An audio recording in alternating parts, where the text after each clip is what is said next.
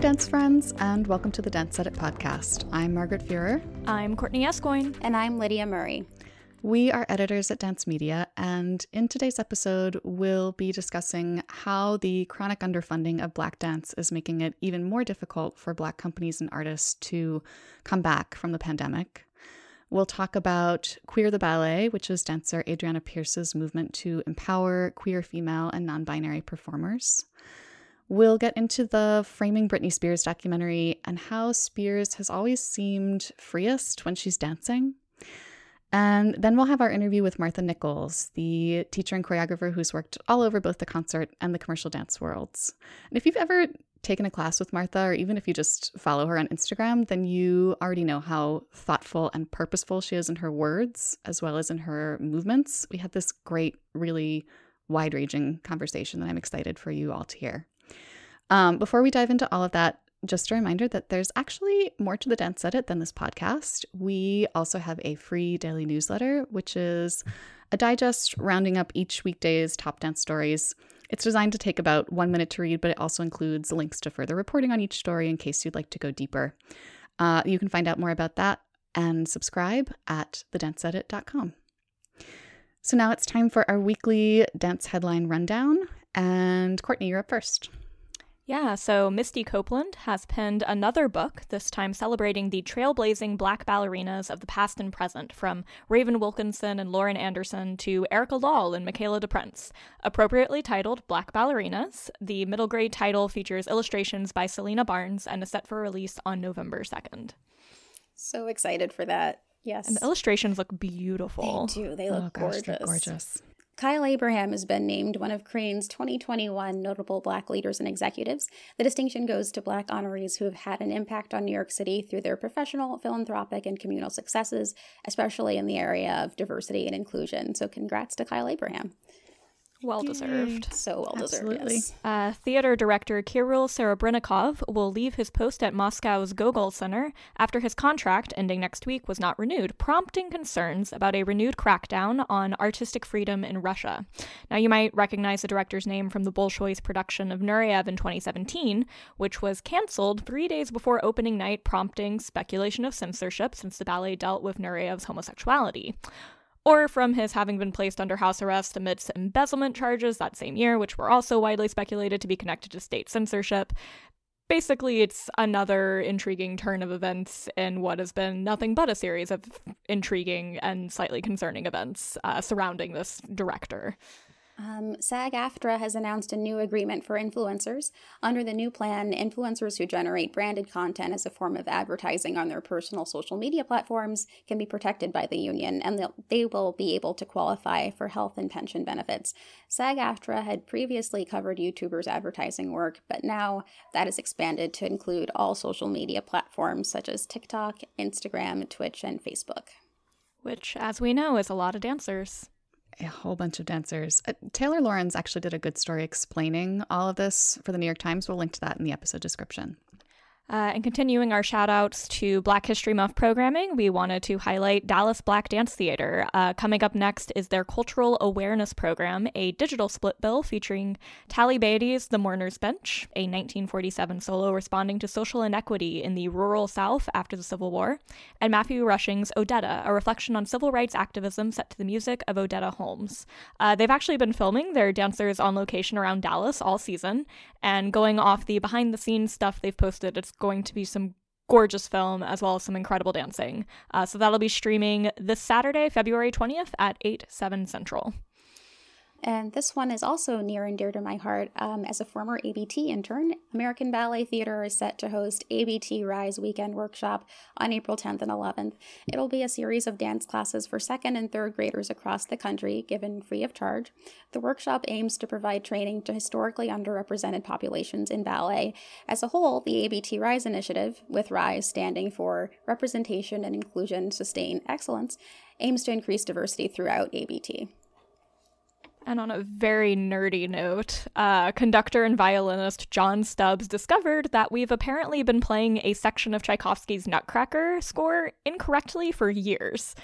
Some good old-fashioned archival sleuthing revealed that due to a transcription error made when engraving the printing plates for the score back in the 1890s, a passage in the Chinese or tea divertissement in the second act was marked to be played by a flute and a piccolo, when Tchaikovsky wrote it for 2 flutes. It's wild. I could not love this story more. It's so nerdy and wonderful. We'll link to it in the episode description. Walt Disney Animation's first theatrical short in 5 years, titled Us Again, will feature choreography by Kiani and Mari Madrid. The story centers on an aging couple named Art and Dot who find their zest for life again through dance on a magical night. Us Again will be shown right before Raya and the Last Dragon on March 5th in theaters and will be released on Disney Plus in June. It looks so adorable. I'm looking forward to that. It really does. And I love that it was sort of broadly inspired by the viral dance that Kiani and Mari did a few years back where they played an older couple, which is also just the best. Just let them do everything. Thank you. All the things. So in our first roundtable discussion this week, we want to talk about a story that ran in the Washington Post recently. There's been a lot of mainstream coverage about COVID's disproportionate effect on Black and Brown communities in the whole of the United States. And the Post talked to Black dancers and Black dance leaders about how pandemic restrictions have also been disproportionately hard on the Black dance world. And that's partly because Black dance organizations came into the pandemic with fewer resources. They've been underfunded for decades, and so they're much less likely than white-run companies to have substantive endowments or cash reserves to fall back on. As the story in the Washington Post references, a 2017 report by Helicon Collaborative found that almost 60% of the art world's revenue is going to only 2% of all cultural institutions, with organizations that serve communities of color only receiving about 4% of that revenue. A lot of the problems highlighted in the report as a whole are things that have been widely discussed, especially in more recent years, or even just within the past 8 months to a year in terms of equity in funding or the lack thereof. For one, it mentioned that most high-end arts donors tend to be white and earning over $100,000 a year, and that individual donations to larger cultural organizations were, on average, 6 times greater than contributions to institutions of color and those that serve lower-income communities, and a host of other factors that we've discussed a lot, like the overwhelmingly white leadership of cultural organizations, which affects who gets awarded resources and validation. Denise Saunders Thompson, president of the International Association of Blacks in Dance, pointed out that some Black dance companies might not recover from the pandemic due to so many years of being underfunded. And even Dance Theater of Harlem has no endowment or cash reserves, which is in stark contrast to so many larger, predominantly white companies, even though DTH is expected to survive. But what happens to the smaller companies that might be newer or have less support or name recognition? The article went on to mention Cooper Morgan Dance Theater in Jacksonville, Florida, which is only 15 years old and had to go on hiatus due to the pandemic and is now shifting to becoming a 501c3 to be eligible for grants after previously relying on ticket sales, donations, and self-funding from the company's founders. Natonia Monet, who played Tina Turner's older sister Aline in Tina, the Tina Turner musical, had only just worked her way up to Broadway after over a decade of appearing in smaller productions when the pandemic started, and she went from months of 8 shows a week to suddenly nothing, and she shared her fear of being unable to find a part after the major theaters reopened, because as a Black performer, your main options are a few predominantly Black shows and a few token roles in predominantly white shows. So all of this information really underscores the way that the issues we've been talking about, we meaning us on this podcast and the dance world at large, feed into each other, and from the need for more diversity in arts leadership to the need to fund Black creators, just to name, a few relevant concerns here. Well, and I think it also, it makes a point, right, and Lydia, you referenced this about how the way funding is typically awarded has to do with the personal proclivities of the funders when we're talking about individual gifting. And then in terms of larger foundational grants, it's often based on showcasing a body of work that shows, quote unquote, sustained excellence, whatever that means. And so when we're dealing with a culture that has predominantly given funding to white artists, that means that over time, essentially the racial wealth gap that already exists in the United States among individuals becomes even more exacerbated when you're looking at it on an organizational level. Mm-hmm. It's a self-perpetuating loop. There are some reasons for optimism, which the article talks about, and some of which we've talked about on the podcast before, especially the pledge made by some large philanthropic organizations, especially the Ford Foundation, to put real money toward helping Black artists specifically. But to come back to one of our common themes, this story seems like yet more evidence that we need better and more comprehensive government support for the arts, because if we continue to rely on foundations and private donors, especially who are mostly older white people, we're going to keep seeing these kinds of ugly funding disparities. Agreed. Yep. So in our next segment, we're going to discuss a movement that pushes back against ballet's rigid gender norms. And those norms have been challenged by a lot of dancer activists recently, and not a minute too soon. But this movement is pushing from kind of a different direction. And we're talking about Queer the Ballet, which was started by Miami City Ballet alum Adriana Pierce.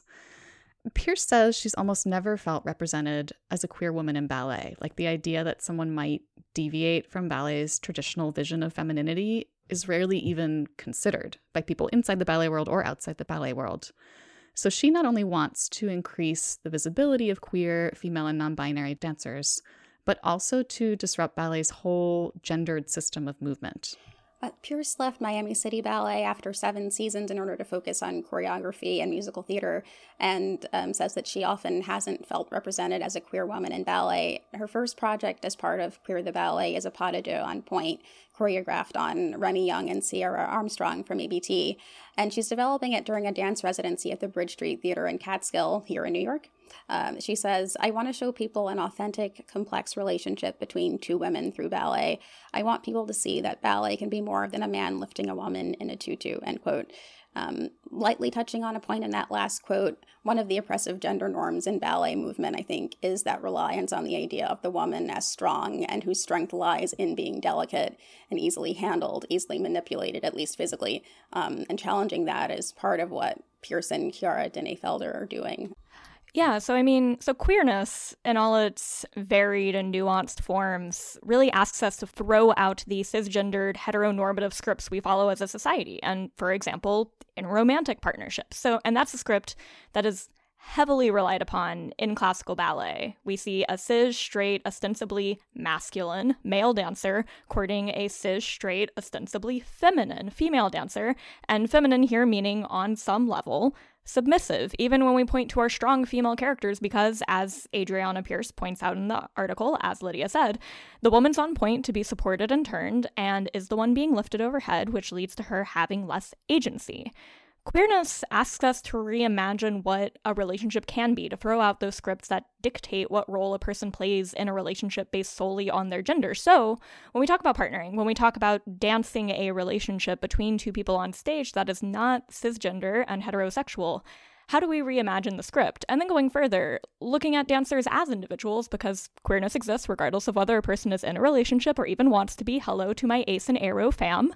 Male-identifying dancers are taught to move one way and female-identifying dancers are taught to move another. And not only do I think we need to make space for our gender non-conforming siblings in here, I think we should take a cue from them and the rest of our queer community. There's no singular non-binary presentation in real life, just like there isn't a singular lesbian or gay or bisexual or asexual or transgender presentation in real life. Orientation and identity do not equal presentation. So how can we apply that principle to our technique? And again, this idea that queer women are inherently unfeminine and therefore cannot match ballet's ideals is just like so laughably absurd. Dancer folk are experts at adapting our movement signatures to the demands of choreography. So how about instead of asking every ballet dancer to conform to a rigid idea of either masculinity or femininity, we expand our definitions of it? That can only lead to more versatile and more interesting movers and movement. Retweet, hard retweet. Agree. And just to echo some of that, I just get excited watching artists like Pierce and like Katie Pyle Ballet's rethink the gendered aspects of ballet technique, because it's not some existential threat to ballet. It's an opportunity. It just allows, first of all, for more people to find a home in this art form, and also allows for new and different kinds of creativity. Think about what we can do with point work when we separate it from that idea of delicate femininity, and it just becomes another tool in a dancer's arsenal. Absolutely. And also expanding the idea of like ballet is only going to show cis het couples on stage or even cis gay couples on stage. Because like you do get some representation of two men together falling in love on stage. Like particularly, Matthew Bourne's Swan Lake is the obvious example, right? But like I want more than that. I want to get to see two women fall in love on stage. That sounds wonderful. I want it. And I want non-binary representation on stage. I want there to be more to what we present in ballet than just the cisgender heteronormative fairy tale. I think that the world is so much more varied and interesting than that, and I don't see any reason why ballet can't reflect it. Yeah, bravo to this movement. So excited to see what comes out of it. Already great things are coming out of it. So now we want to talk about something that a lot of people have been doing a lot of talking about for the past couple of weeks, and that is the documentary Framing Britney Spears. Or actually, we want to use the documentary as a jumping off point for a conversation about how dance has always seemed like an escape for this artist who, for decades now, has desperately needed an escape from this constant barrage of media attention. So much of Britney's identity, I love that I don't even consider calling her Spears. So much of Britney's identity has always been wrapped up in her dancing. And that's still true today, even though she's not performing. Like, I feel like a whole new generation is getting to know her mostly via these dance videos she's been posting to Instagram.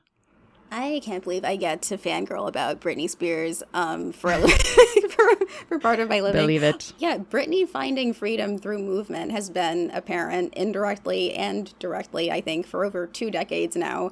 It's something the audience can typically sense when watching the way she performs. She moves with a kind of playful abandon that suggests she's genuinely in her element, especially, towards the beginning of her career. It's reflected in so many of her song lyrics, from Me Against the Music, Time a Slave for You, to Circus and beyond. But the narrative that the media shaped around her has almost always overshadowed her dancing. In the beginning of her career, there was excessive focus on her sexuality and her sexy image. The conversation was so often about whether she was too young to be presenting herself in such a conventionally sexy manner, whether she was harming the next generation of girls, and of course, I don't really remember most adults really delving into what that harm was supposed to entail. It was kind of a general slut-shaming panic. Yeah, no, because I was like quite young whenever Britney was like first really, really blowing up. And I can remember like getting that like slight concern from my parents about like, oh, is this like a bad example to be setting? But like also like I'd put on her music and I'd dance around my living room. Like, and that was wonderful and freeing. And again, like what were we so afraid of? Yeah, exactly.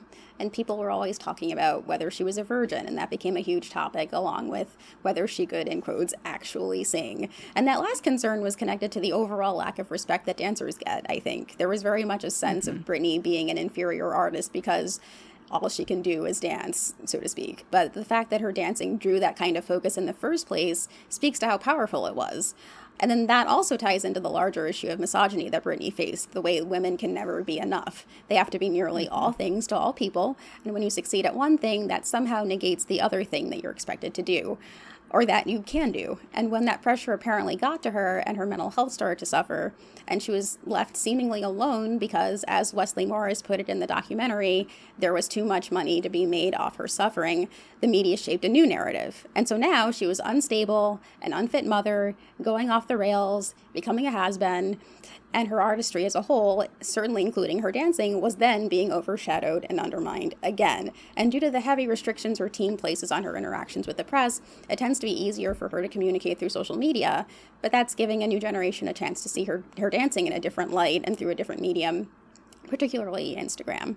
And so much of the documentary focused on the conservatorship that she's been under since 2008, which places extreme and many argue unnecessary constraints on her career and her personal life and her finances. But that's kind of getting more toward the Free Britney movement and away from the dancing aspect of Britney as an artist.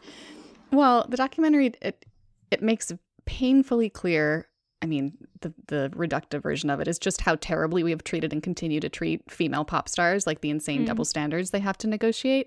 I don't frequently literally feel my jaw drop, but my jaw literally dropped seeing this one magazine cover pulled up in the documentary. It was a Details magazine cover from like 2002, I think, with Justin Timberlake. And the cover line was, Can we ever forgive Justin Timberlake for all that sissy music? Hey, at least he got into Britney's pants. So much to unpack there. But that was run-of-the-mill men's magazine stuff at that point. Britney was a punchline. Britney's body was her most valuable asset. And I think that that's part of why her relationship with dance is so complicated. Because, like you were saying, Lydia, especially back in the earlier part of her career, she was a really good dancer and a really good performer. And because her dancing was all about her body, and her body was considered by many to be like the whole reason she deserved attention, it became the central part of her persona. At the same time, dancing was and is something she seems to truly love doing, even though she's ostensibly a musical artist first. Like, she was really always a dancer first, as Lydia said.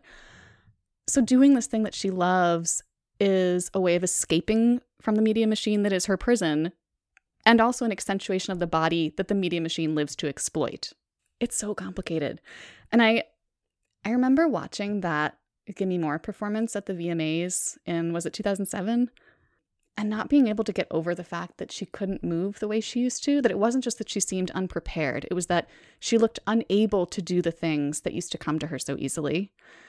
And I'm really ashamed to admit this, but up to that point, I think I'd mostly just felt embarrassed for her. Like, why can't she get her act together? Talk about internalized misogyny. But that was the moment where I started to feel worried as opposed to embarrassed, where it was like, if she can't dance, something is really wrong. Like, that's how fundamental her dancing feels to her identity. I mean, all that to say, first, we hope Britney is okay and safe right now. Her conservatorship situation, as described in the documentary, does seem truly bizarre and terrible. But we also hope that media organizations are taking a good hard look at how they cover today's pop stars, and especially Black female artists who still face many of the same stigmas that these white pop princesses were dealing with in the early 2000s, with other challenges added on top. It's like an impossible gauntlet for them to run. Yeah, I think we need to keep calling out the double standards as we see them, because anything that is said about a pop star on your Twitter account is also being seen by other women who maybe share certain identity labels with them. And so, you know, it doesn't just impact these like big stars who you think, oh, they're isolated from this. No, like what is being said has a trickle-down effect on the rest of our society. I agree. And women who present themselves in a way that's considered sexual are still human beings and deserve respect. And I'm thinking of Megan Thee Stallion right now and what she went through after being literally shot, and what she's still going through with all the ridicule that has come her way. We need to keep calling out the double standards when we see them, because that's the only way things are going to change. Oof, that is an intense note to end on, but an important one. We're going to take a break now. When we come back, we'll have our interview with Martha Nichols. Stay tuned.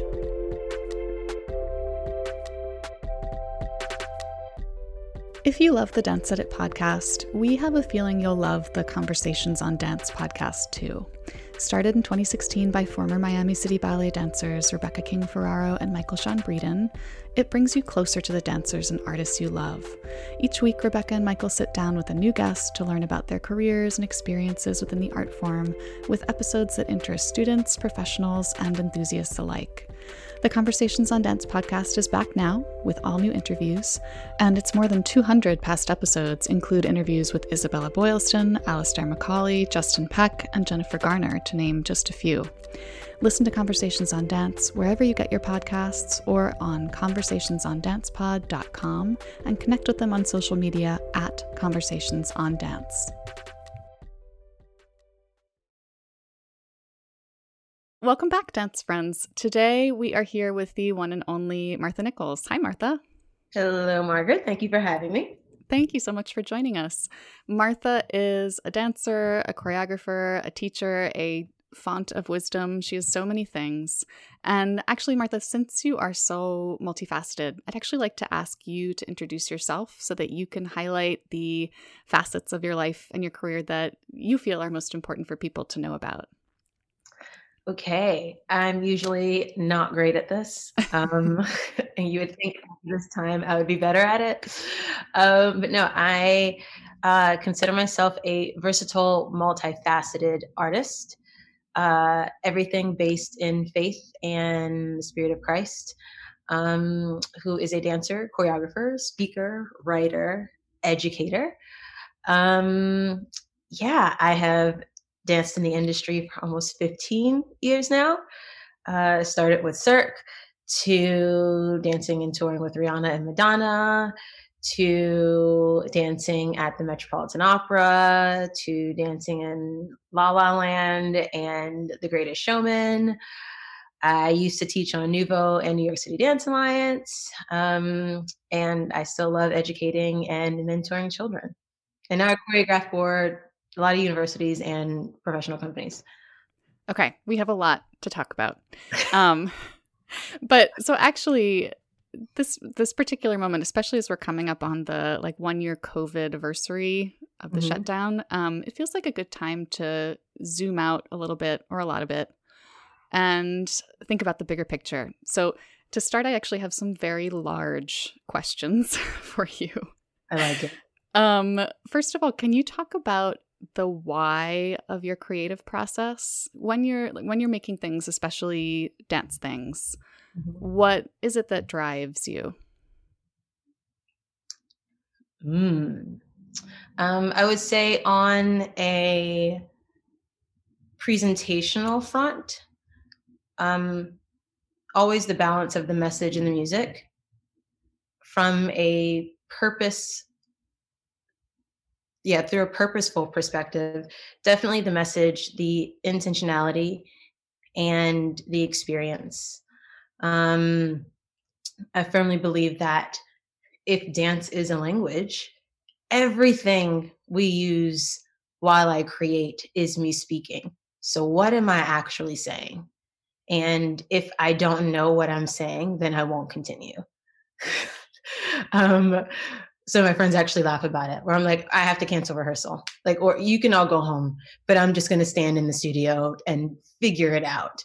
So I definitely, the message, the experience, the spirit of it all of that definitely is heavily important to me.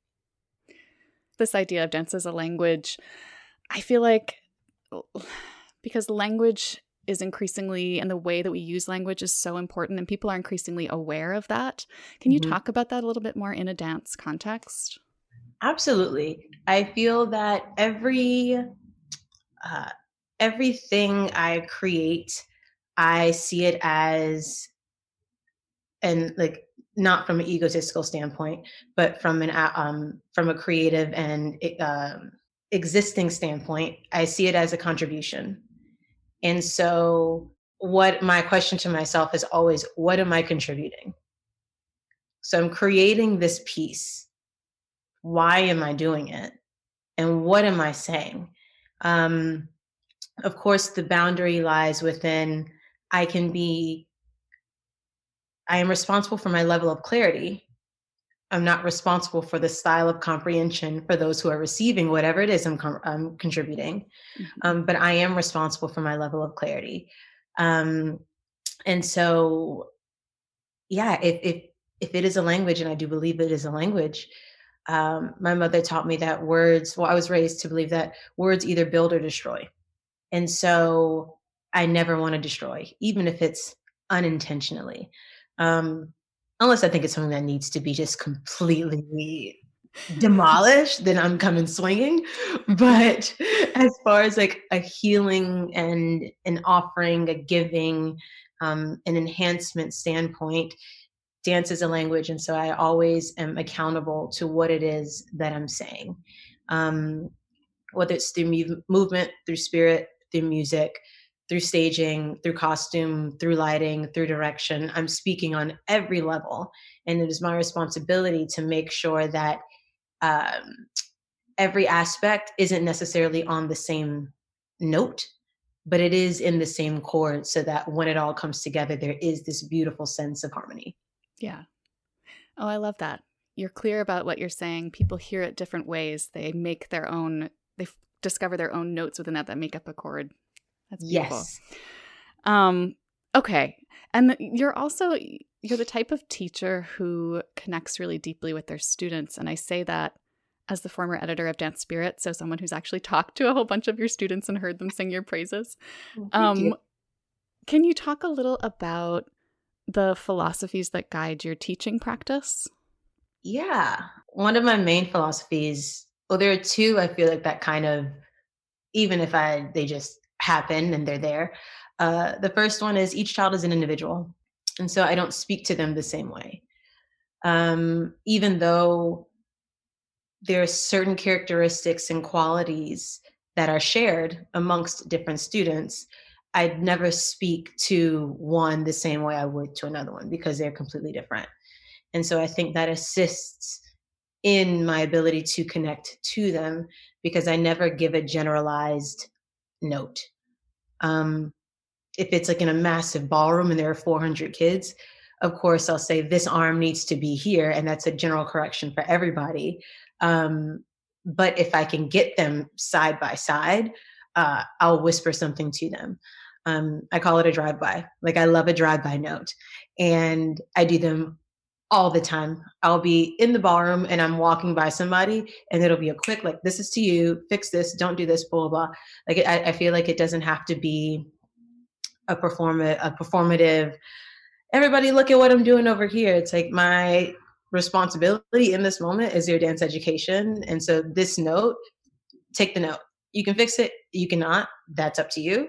But it's my responsibility to come to you as you are. And then my second one, another philosophy that I feel like is common for me is that I speak to the child or student according to where they are, but I hold them accountable to their potential. And so I've said multiple times, I will not lower my standard for you just because you're insecure about what you think you can be. I will not. So you're here, show up and do the work. Do the work. I get that you're insecure about these things and I will not bash you for it. But now that we know we're insecure about it, what are we going to do about it? And I will do so, again, depending on the student. There are some I can make a joke about it. And there are some I have to like tiptoe a little bit. There are some I can go straight for the neck. But I would say those are kind of two philosophies. I'll share a third one. A third one is I make them speak. I make them speak. There are certain notes that are general for, I feel like there are certain notes or corrections that are fundamental for any dancer or artist. But there are also, the way I give you that note depends on what you need and how you receive. And so if it is a relationship, which it is between teacher and student, I know as a teacher and as an artist what you need, but I cannot speak for your humanity or your spirituality. So I'm coming to you as an educator, but I need you to still be in this relationship to tell me what it is that you need. And so I will ask questions and sometimes they laugh because they know they're like, oh my gosh, I'm about to be uncomfortable. I'm like, you're about to be completely uncomfortable. And you would be surprised at how little I'm going to care about that because you will respond. But it's interesting to see them at first. They're extremely uncomfortable, but I won't budge. And then over time, they become so much better at either asking for what they need or asking for what they want or stating like, hey, I know you didn't mean it that way, but I took it that way. And it actually opens the door to really beautiful, honest communication. Yeah. You're holding them accountable for their own progress, but also tailoring your corrections to their needs. So there isn't this old idea of take every correction as if it's for you. Mm-hmm. Because I feel like that puts too much of a burden on students who are then sort of like they feel this responsibility to shape their own training. The teacher is this like far off authority figure who like wafts down corrections that they can grab at. Yeah. And you're in there talking to them directly. I've been in my home studio a bunch during COVID and I had a few kids ask me for solos. And with them, I remember my old process used to be like typical. You come in, we create the solo, we rehearsed it a few times, and that's that. And for some reason this year, I think also adjusting to where I am as a human, artist, spirit, educator, all things, they were like, can you do my solo? And I was like, yeah, but not until we do a few privates first. And they were like, oh, okay. I was like, yeah, how do I I can choreograph on you. But if I have this time, which we never really had before, / we never really created before, to be here and to work with you, then I want to do that. And it was interesting in a few of them, the first rehearsal, I was just like, hey, do you have your solo from last year? And they said, yes. I said, great, pull it up. And all of them were like, wait, what? Yep, pull it up. We're going to watch it together and you're going to critique yourself. And all of them are like, oh, I hate watching myself. I hate it. And I'm like, which is why we're doing it. We don't watch ourselves to like praise ourselves. We watch ourselves because that's the way to critique ourselves. It is like now, back in the day, we only had mirrors. Now we have cameras and phones and GoPros and all these things. And so this is a tool. You have to be able to watch yourself, to critique yourself. And it's really interesting they just sit silent. And I'm cracking up on the inside. And I always just like, scale of 1 to 10, how uncomfortable are you? And they're always like, a 12. Got it. But I keep asking them, like, what notes do you see? And I listen to what they're saying. And one girl the other day, she's gorgeous. I want to say she's maybe like 5'9". And she's like watching herself and she's like, oh, I need to be more full on this. I can use a deeper plie. And I'm listening to her notes. And when we finished, and she was like, well, what did you think? I said, I was like, do people tell you a lot that you're tall? And she goes, yeah. And I said, so are you insecure about that? And she goes, yeah. I said, well, you not using your plie isn't the illness, it's the symptom. The symptom is your insecurity about being tall because you already feel insecure about taking up too much space. So you're not going to take up any more. So the more you become comfortable with your height and your size, you will naturally deepen your plie, you will extend further, you will travel, you will use your length, and you will embody your shape. And she just was like, oh, okay, got it. I was like, yeah. I feel like they become more invested and excited about their growth and about showing up if they feel that it is an actual partnership and the burden isn't theirs. Like it is a shared burden. So I fully believe in the beauty of the conversation in the rehearsal room, in class, in the process, all the time. There are so many incredibly talented kids, especially in this competition and convention world. Mm-hmm. Are you still teaching on convention right now? Or are you taking a break? I have officially left the convention world. Oh, interesting. Do you want to talk about that or no? Sure, we can go into it. I won't go into it too deep. There are a lot of factors. I would say the most shallow factor, or like the least invasive one, would be I am a firm believer that with every sense of like expanse or elevation, it comes with a breakup. And the convention world has been something that's been a part of my life for so long. And in my spirit, the past few years have been like, I don't really know how much longer you're going to stay in this. And since I was already kind of in that space, COVID kind of opened the door to like, okay, it's time. Like you had a good run, you've loved everything, but in order to fully receive what is next, my hands have to be open. And my hands cannot be open if I'm continuously holding on to where I've been. And so there's no disrespect. There's no hard feelings. It simply is like, okay, that was the end of an era, a beautiful closing of a chapter. And so, yeah, I decided to fully step away to like focus on the next like evolution of Martha and what that comes with. Yeah, I would say I'm still teaching, which I love teaching.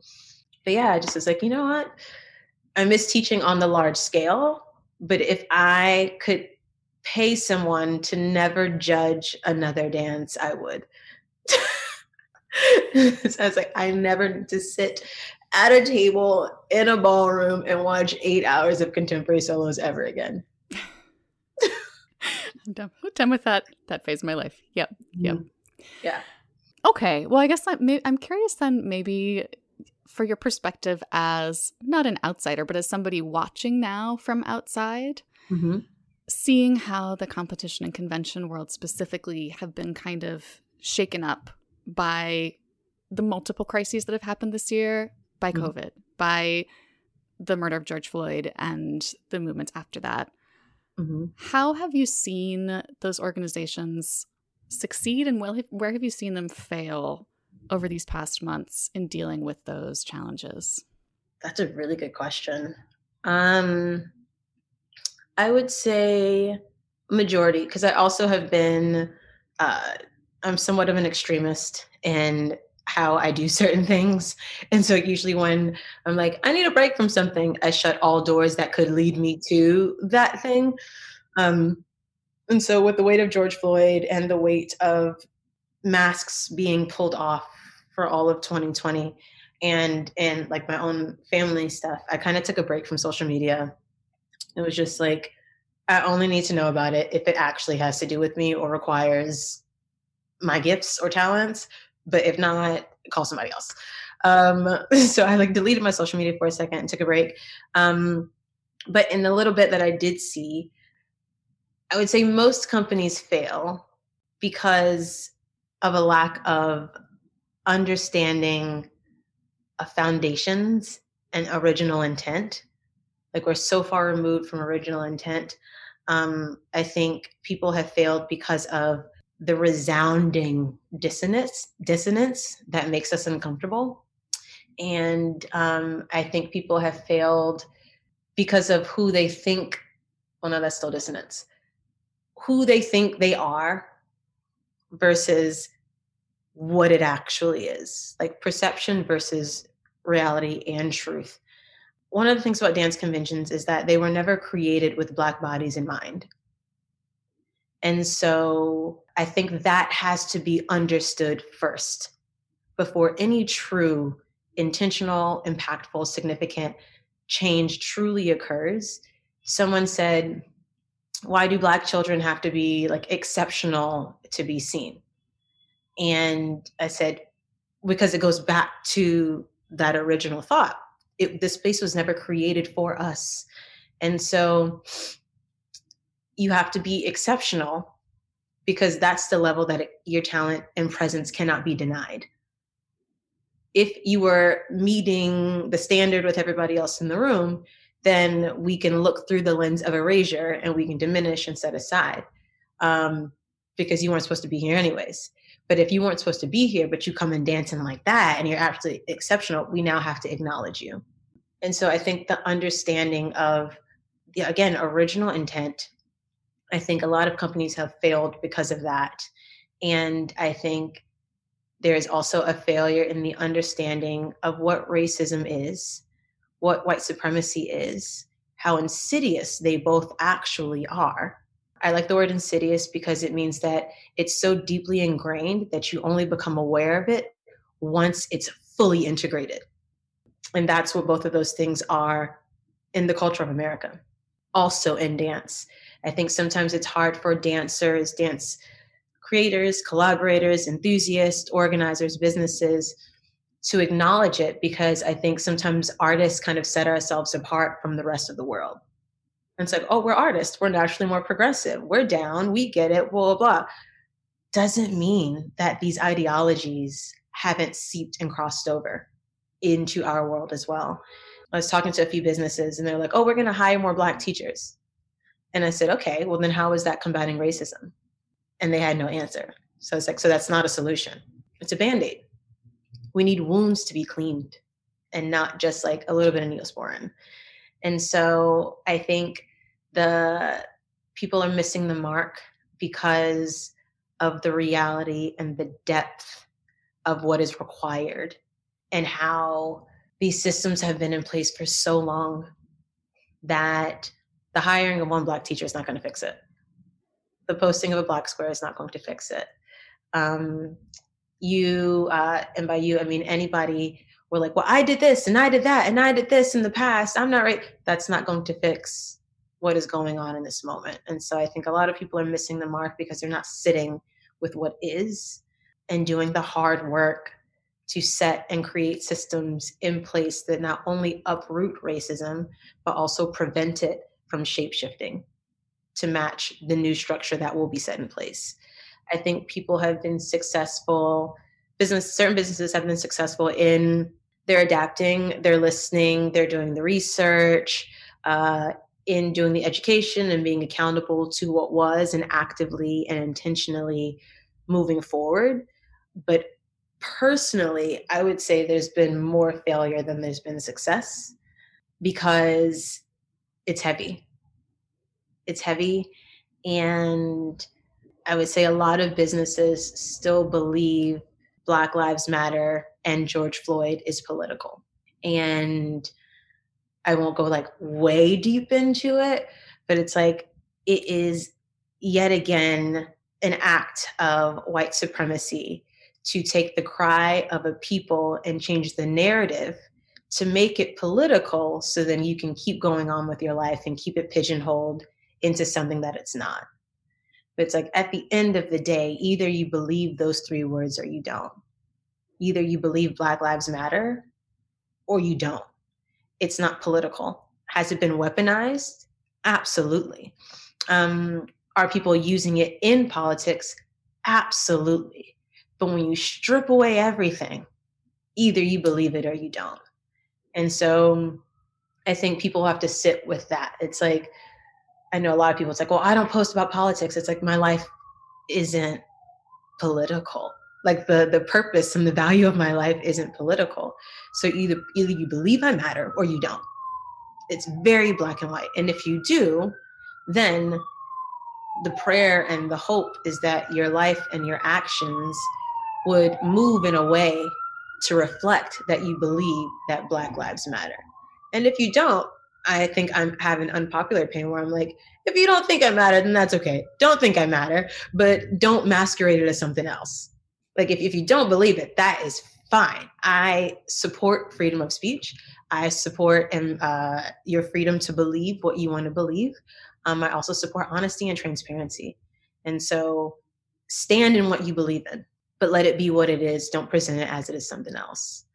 And so I think understanding how racial inequality has been taken, stolen, and weaponized to support political gain sometimes gets in the way of true effective change, because we can use the fact that it is political to validate the uncomfortability to therefore keep us from moving forward.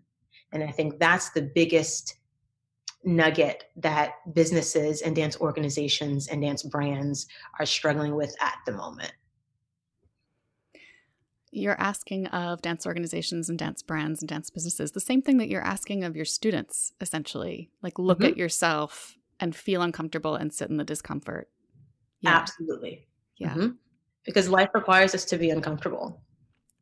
And these are also criticisms that obviously go beyond the competition and convention world. And I'm wondering, you have experience in all different parts of the dance world, but we as a podcast have underrepresented the commercial side of the dance industry, which is something we're working on fixing. I'm wondering if you can talk too about how you've seen these crises affect the commercial dance world specifically, about how their response has been. I would say it's affected the commercial world more from a practical and a process standpoint when it comes to casting and breakdowns and demographics on jobs and in that aspect. I would say as far as representation and people at the helm, there are more Black people and more people of color at the forefront choreographically in the commercial industry than there are in other worlds like the convention world or on Broadway.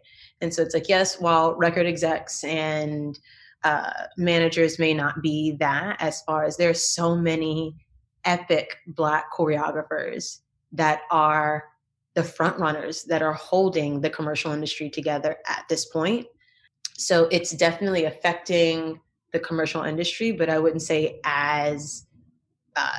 it's not imploding as much, because there are more people of color who are at the forefront, who are also paying it forward, who are educating, who have been holding people accountable.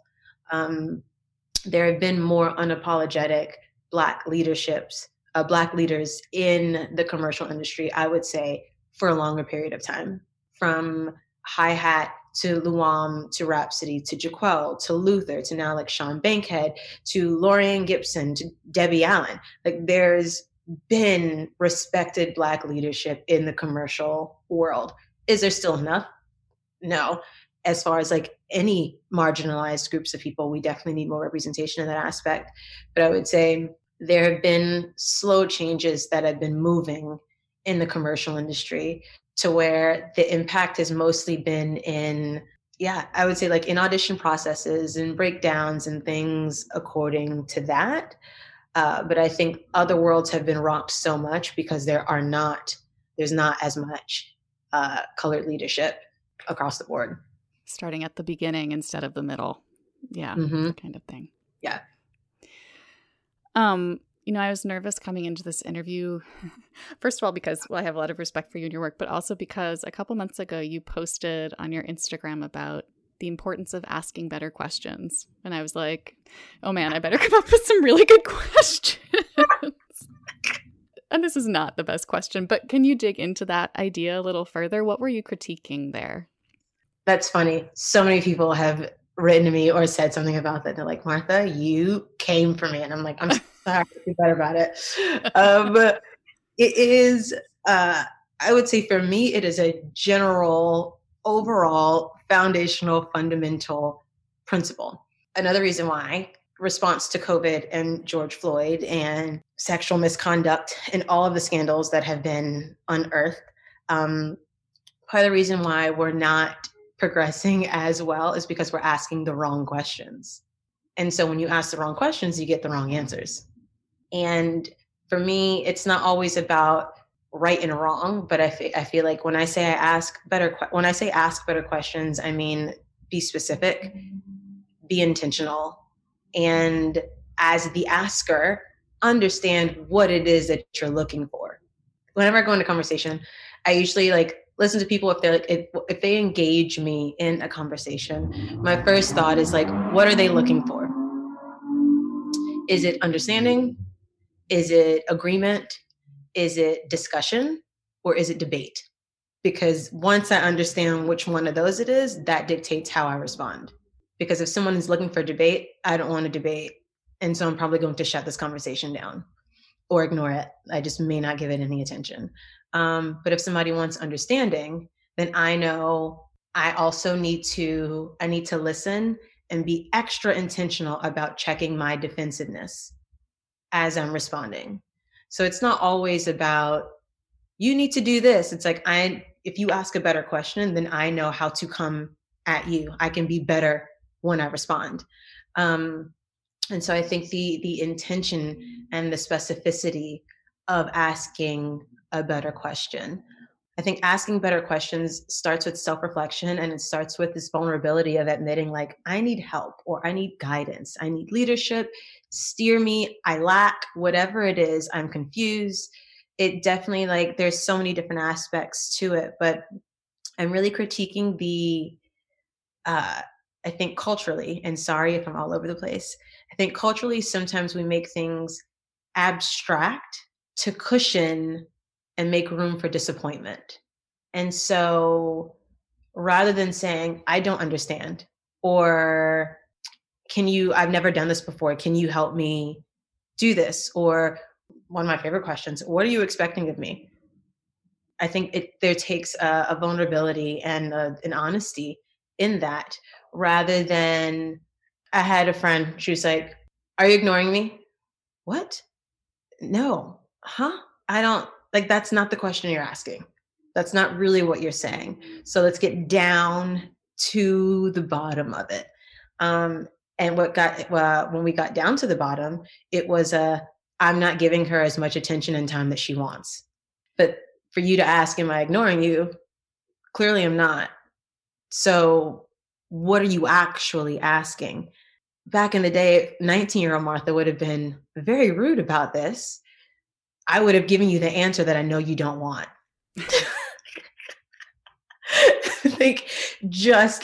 I used to be so stubborn and just so base, on principle. Don't ask me questions that you don't want the answers to. Do you love me? No. That's not what you're really asking. It's not what you're really saying. And so my critique on asking better questions is the honesty of what it is that you're really looking for. Be specific and be intentional about it, because then you can truly talk about the issue at hand. There are few things worse than two people having a conversation and you're talking about two different things. And so you walk away with two different understandings, which just breeds frustration, disappointment, the mismanagement of expectations, all of these things. And I feel that way in life. I feel that way in my relationships, in the classroom, everywhere. It's just like we have to be more specific and intentional about what we're asking so we can truly find the answers to assist us in our journey along the way. Yeah. We've gotten really big and really broad and really zoomed out. And now I want to come back down to earth a little bit and make sure that we talk about the projects that you do have in the oven right now, what you sort of have cooking. What should people keep an eye out for? I would say more mentorship, which I have always loved. Definitely teaching more. I just finished a new commission work with a company that I can't say yet just because there hasn't been a press release just yet. And I have another one coming up, and a lot more, I would say, work being done. Just actually like the releasing of things. I usually sit on things for a while. Like I'll do a project and it'll be a year before I actually share it, for a multitude of reasons. Usually my insecurities, and the judgment of what it is I'm doing, and does it work? Does it make sense? All of those things. Is it time? So that, writing a bunch more. So I'll be releasing some of those things. And I'm also going back to school. So trying to balance that at the same time. What are you studying? Theology. Oh. Mm-hmm. Which will tie into everything. Absolutely. It's like I was reading about how wisdom and intuition have to be balanced with knowledge and information. I was like, that is so true. So yeah, I just want to go get the information to, again, just to enhance what already is and to help me weed through the things that I am holding on to that don't necessarily serve me, that could be hindering me, and to just make me better as a human, to make me better as a human, to make sure that every seed I plant builds and like bears healthy fruit. Thank you so much for being so open about all of this. During the prep for these interviews, I'm talking to our listeners now, I always ask artists what they're most interested in talking about. And you were like, anything. I'll talk about anything. And I love that sense of just like, transparency and curiosity, because I feel like you can see it in your work and the work that you make as well. Thank you. Thank you for sharing that with us here. Absolutely. Thank you. Yeah, I definitely believe that I love the spirit. Everything I do is from the spirit. And so I think sometimes when we try to steer the spirit, we're actually just trying to like put human control on something that transcends humanity. And so when you asked, I was actually in my kitchen cooking and we were laughing, and I was just like, should I have something? Like, I don't have any. No, I don't. No, you know what? I'm gonna just let the spirit lead. Like wherever she is interested in, like this is her conversation. And so just make sure, Martha, you know what you're talking about. I was like, think before you speak. But yeah, whatever is supposed to happen is supposed to happen. And I think that transparency is super important in conversation. And the spirit was telling me to go watch your Instagram video, telling me to ask better questions. That is hysterical. So I think there'll actually be a lot more of that too. I might start opening up my Instagram and be like, okay, let's actually have these discussions. What are your questions? And let's sit and talk. And before I forget, what's your Instagram handle so everyone can go follow you and keep up to date? My Instagram handle, my Instagram handle is at Nichols14, NICHOLS14. And are there any other places that listeners should seek you out on the internet, website, anywhere else you want to call out? Definitely have my YouTube, which is my name, Martha Nichols. I'm trying to be better about all of this because I've been anti-social media probably since it came out. Yeah, I'm usually anti-technology. to a certain extent, where I'm just like, there's just something special about in person. And so trying to actually like release and share my work. So definitely Instagram, definitely my YouTube, and my website. I have actually like started posting my blog stuff over there. Those are the main 3 places usually. Is your website marthanichols.com? Yes. Okay. Yeah. Mhm. Please, listeners, go check that out. Her writing is so beautiful. Thank Thank you so much again, Martha. This was really fun and educational too. Thank you. Thank you so much. If you ever need anything, please don't hesitate to reach out. Thanks again to Martha. She is such a generous conversationalist, just as she is a really generous teacher and mentor. Like, the two of us talked for a bit after we stopped recording. She ended up recommending multiple books that are now on my reading list. She's just great. Please be sure to follow the Instagram and YouTube pages, and the website that she mentioned. We'll link to all of those in the episode description. All right, thanks everyone for joining us. We'll be back next week for more discussion of the news moving the dance world. Keep learning, keep advocating, and keep dancing. Mind how you go, friends. Bye, everyone.